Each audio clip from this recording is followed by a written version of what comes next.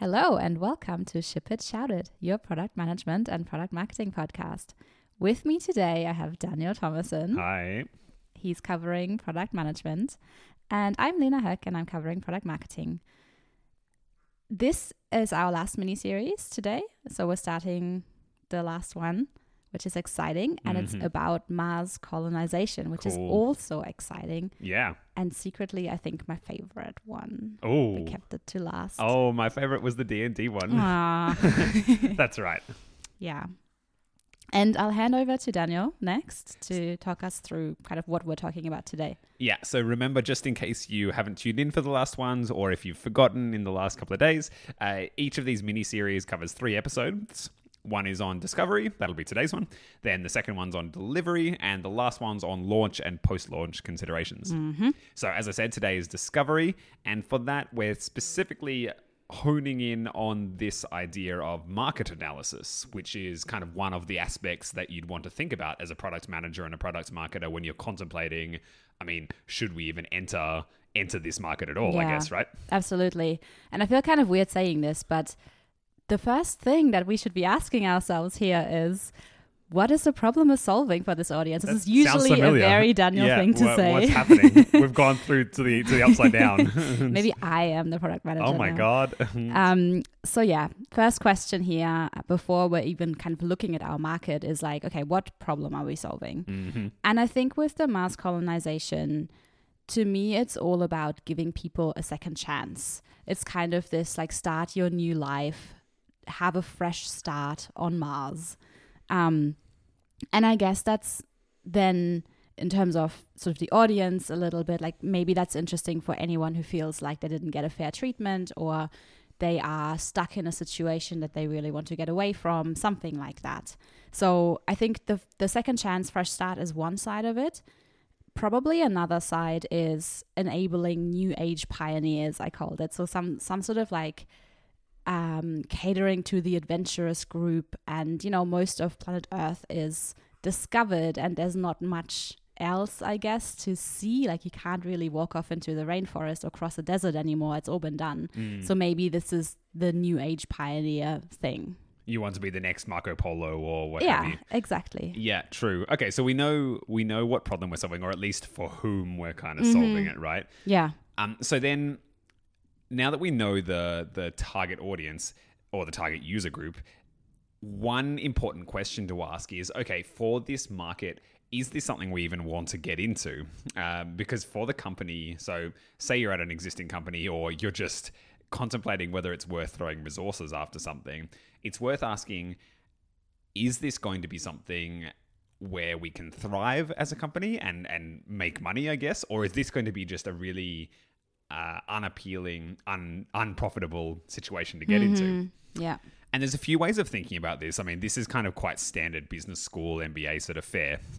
But one of the most popular and kind of easy to grok is this Porter's 5 forces analysis model. And this is named after a professor at the Harvard Business School. I think this is super old, this model. I don't know if he's even still there. And it sort of looks at these 5 kind of aspects of the market that you're getting into, and how difficult it's going to be to operate in that market based on these 5 forces. Right, okay. So maybe let's just walk through those and then look at Mars colonization. How does it apply to that? And it's a bit of a weird market to get into, but I think it still is going to give us some good insights. Yeah.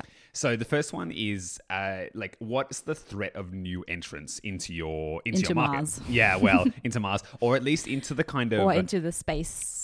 Yeah, of like colonizing new planets kind of thing. And so the threat of new entrants here, my read is that it's kind of possible, but pretty unlikely. Right. I'm guessing, so similar to things like telecommunications or other things with a very heavy physical component in the fixed costs of setting them up, I think colonizing new planets is likely to be a natural monopoly for a long time until we kind of commoditize space travel to the extent where it's sort of trivially cheap, like see sort of Star Wars, Star Trek style universes where everyone's got their own personal little spacecraft and like your X-Wing fighter and stuff. So until we get to that world, huge economies of scale, and hence I think the extent is it's such a natural monopoly that if you're the first there and if you're the established player, you're unlikely to face new entrants, I think. Not for a while. Okay. Yeah. So no race to Mars or anything like I that. don't think so, not at this point. It's possible. But, well, we'll get to that a little bit later, actually.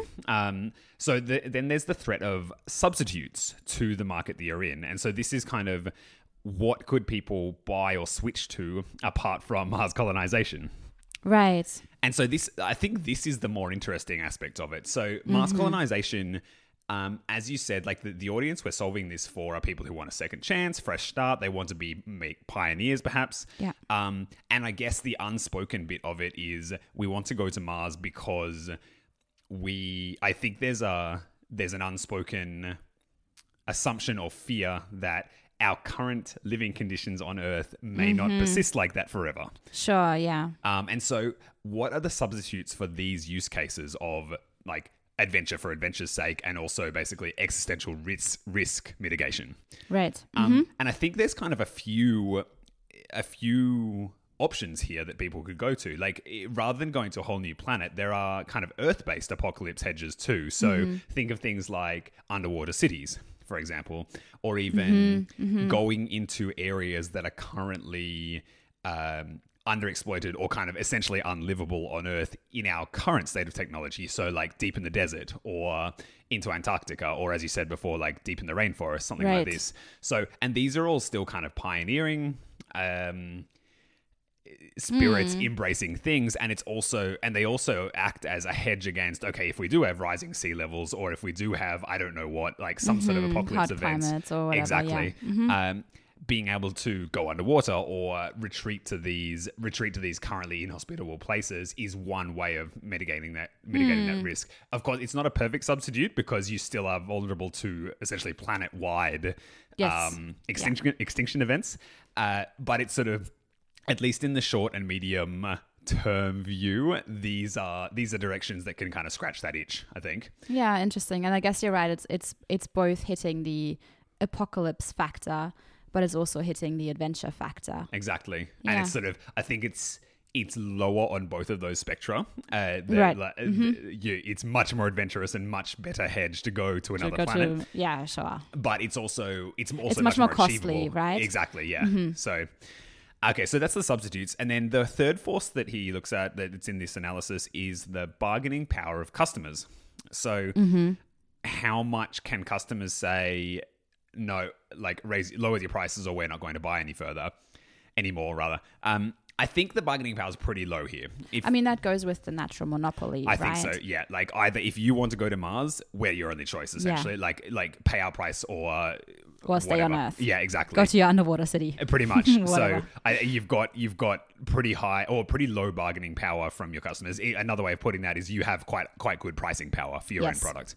Yeah, makes sense. And then sort of the flip side of that is how much pricing power do your suppliers have? How much bargaining power do they have?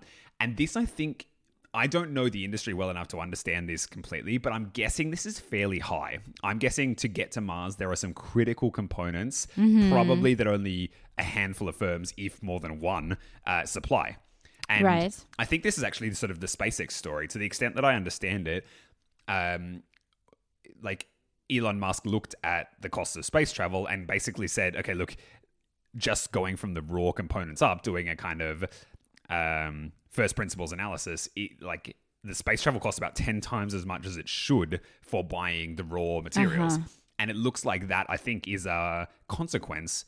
Again, I may have misinterpreted the story, but from what I understand, it's a consequence of the bargaining power of the suppliers. There were very few people who were able to make this stuff, and so their markups were huge. Yeah, right. And there's some other factors involved. But so Elon Musk said, okay, if we're going to do this cheaply, we have to do it all ourselves, make all the stuff ourselves. Yeah. And so the bargaining power of suppliers is high, and that means that you'll be in a position where either you have quite high input costs or potentially you have to insource a lot of stuff. So that's kind of a point against maybe entering this industry. Right. Interesting. Yeah. So, and I'm guessing what what the difficulty is not necessarily getting the materials, but producing the parts. Totally. I mean, the materials is just so exactly. Like it's like metals and whatever and stuff like that. Mm-hmm. It's like making the semiconductors or the specific heat shields. Or so the difficulty lies in really producing the things that are needed for building a spacecraft and like the parts of it and all that kind of stuff. Exactly, because this is a high skill. This is a very, very, very high tech industry kind of thing that you need. Makes sense. And I guess it's also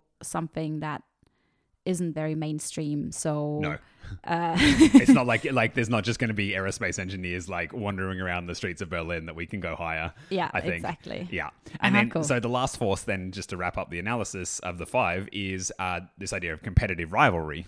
Like how many like existing entrants or existing competitors are there in this space. And so this kind of this sort of echoes the threat of new entrants a little bit. Like it's that's what I was just thinking too. Yeah, dovetails interestingly. So there actually are kind of a couple of existing competitors in this space. Like there are companies who want to go and colonize Mars. If we're a new one out there somehow, there is, as we said, SpaceX. There's Virgin Galactic. There's the government agencies. There's NASA or the EU Space Agency. Like there are a few bodies that are kind of potentially existing competitors who would compete with you on this, but I think the natural monopoly aspect of it means that it's a bit of if you get ahead in this race, probably any sort of advantage starts to compound. So it's a bit of a winner takes all market because of these natural monopoly aspects. So the question to ask going in, and this is what I think we'd probably be spending the most time on if we were really entering this market, is do any of these firms have such an unassailable lead on getting to Mars that there's no point in entering at all? And we can't catch up anyway. Or potentially is the work they've done sufficiently non-rival? Like can we kind of like leapfrog their where they are currently by borrowing from their progress and using the problems they've already solved on the way there to avoid having to invest that time and effort in solving those problems? I'm not sure, but I think this would be one of the critical points about analyzing this market. Is the competition already just too cutthroat and too oversaturated for it to be worth entering as yet another Mars colonization prospect firm? Interesting. So once we've done this analysis, I guess there's a better understanding of the market, and we then know, okay, in theory, would we want to enter this thinking about our kind of suppliers having lots of bargaining power? Is that a big no-no? Are there any others out there who are so far ahead that we can't do this? Exactly. Yeah. And I guess then the next step to look at, we've now got a good understanding of the market. We also want to get a better understanding of our target audience. And I think we've touched on that a little bit at the start. So we're looking at our, sort of new age pioneers and people who want a second chance, but I guess that's the problem they want to solve. That's more like who has that problem. Who has that problem exactly is the next thing we want to look at. Exactly. So, and I think there are probably a few characteristics that stand out from that target audience. One of them is I would assume that younger people would want to go to Mars more so than older people. So by younger, I don't know if we want to put an age onto it. I wouldn't think that anyone much over 40 would want to go, just in terms of lifespan and idea how long it would take you to travel there, or just physical privation as well. Exactly. Like I don't know if you can bounce back so well from what is probably a pretty intense trip. Yeah, very true. But also just I guess like at a certain stage you're fairly settled into your life where you are. You've invested a lot in Earth. My parents are a bit over 40, but I can't see them wanting to start they fresh. Don't want to move city, let alone like exactly. So yeah, I think being younger and wanting, and therefore like wanting and being able to build this new life is important. Okay. The second one is you want to be an adventurous person. Which I guess is correlated with the younger too as well, right? Probably to some extent. Probably, but I mean, not everyone. Yeah, exactly. No. So it's you want to be someone who's willing to explore. I think also you want to be someone who's willing to take some hardship. For sure. because this is not going to be a fun ride. I don't think. Like, no, I think it can be a very rewarding ride. Sure. But you want to be someone who can push through this and see kind of the value in it, rather than someone who's, is looking for comfort in the new place and all that kind of stuff. I mean, I think your analysis or your reference to pioneers is exactly the right one. The ones who are blazing the trails, like, I don't know, into the American West or across the seas or down the Silk Road. These were not people for whom comfort was a high priority. No, it was a high risk adventure, like discovery and putting their name on something. This trumped comfort by several orders of magnitude, I think. Exactly. And had to do, because this was a dangerous, uncomfortable... Yeah, you may not come back. Yeah. And same with Mars. Probably most of them didn't. And so, Exactly. And I think thinking about that's how I came up with the New Age Pioneers name as well, because of that. Yeah. Cool. The next one kind of goes with that a little bit, is a can-do attitude. Right. And that's more in terms of being quite willing to just like build something. And I think being physically strong perhaps, but also the mentally strong, I think here is really important. And that goes with the can-do attitude, like just being, I guess you want to stay positive and think like, yes, I can do this. I think as soon as if you're on Mars and you're like, oh, I can't do this, then that's problems. Yeah. And so I guess you need to have that high sense, like to go with that, you need that high sense of agency, I think, right? Of my problems are soluble for me. Yeah, I can solve my own problems here, and like I can drive this forward.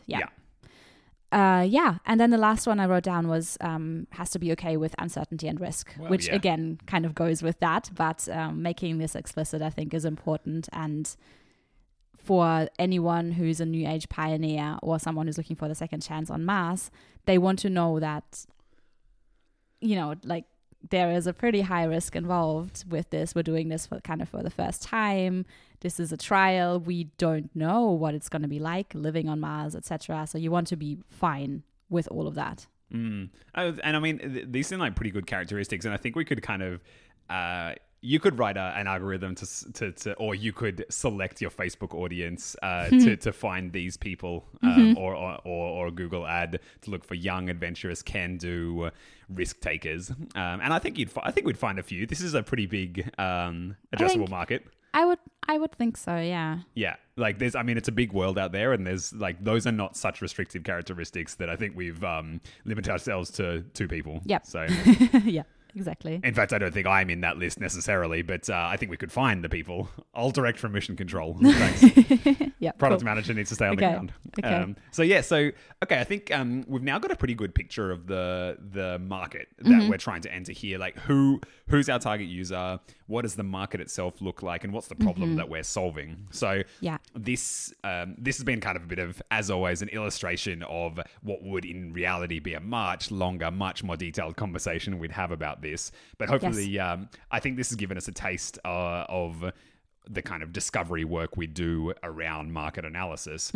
As always, all the stuff we talked about today, the Porter's 5 forces and some of the sort of research that we did, we'll link to it on the website, on the blog post. You can find it there. And then up next week is our delivery episode where we're talking about pricing and packaging for our Mars colonization. That's pretty exciting. I like this. It's really interesting. As a former economist, I love pricing stuff. And so this is going to be one of my favorites of this miniseries. Yeah. I'm looking forward to it. Me too. All right, cool. We'll talk to you next week about pricing and packaging. Yeah, take care and see you then. See you then. Bye. Bye.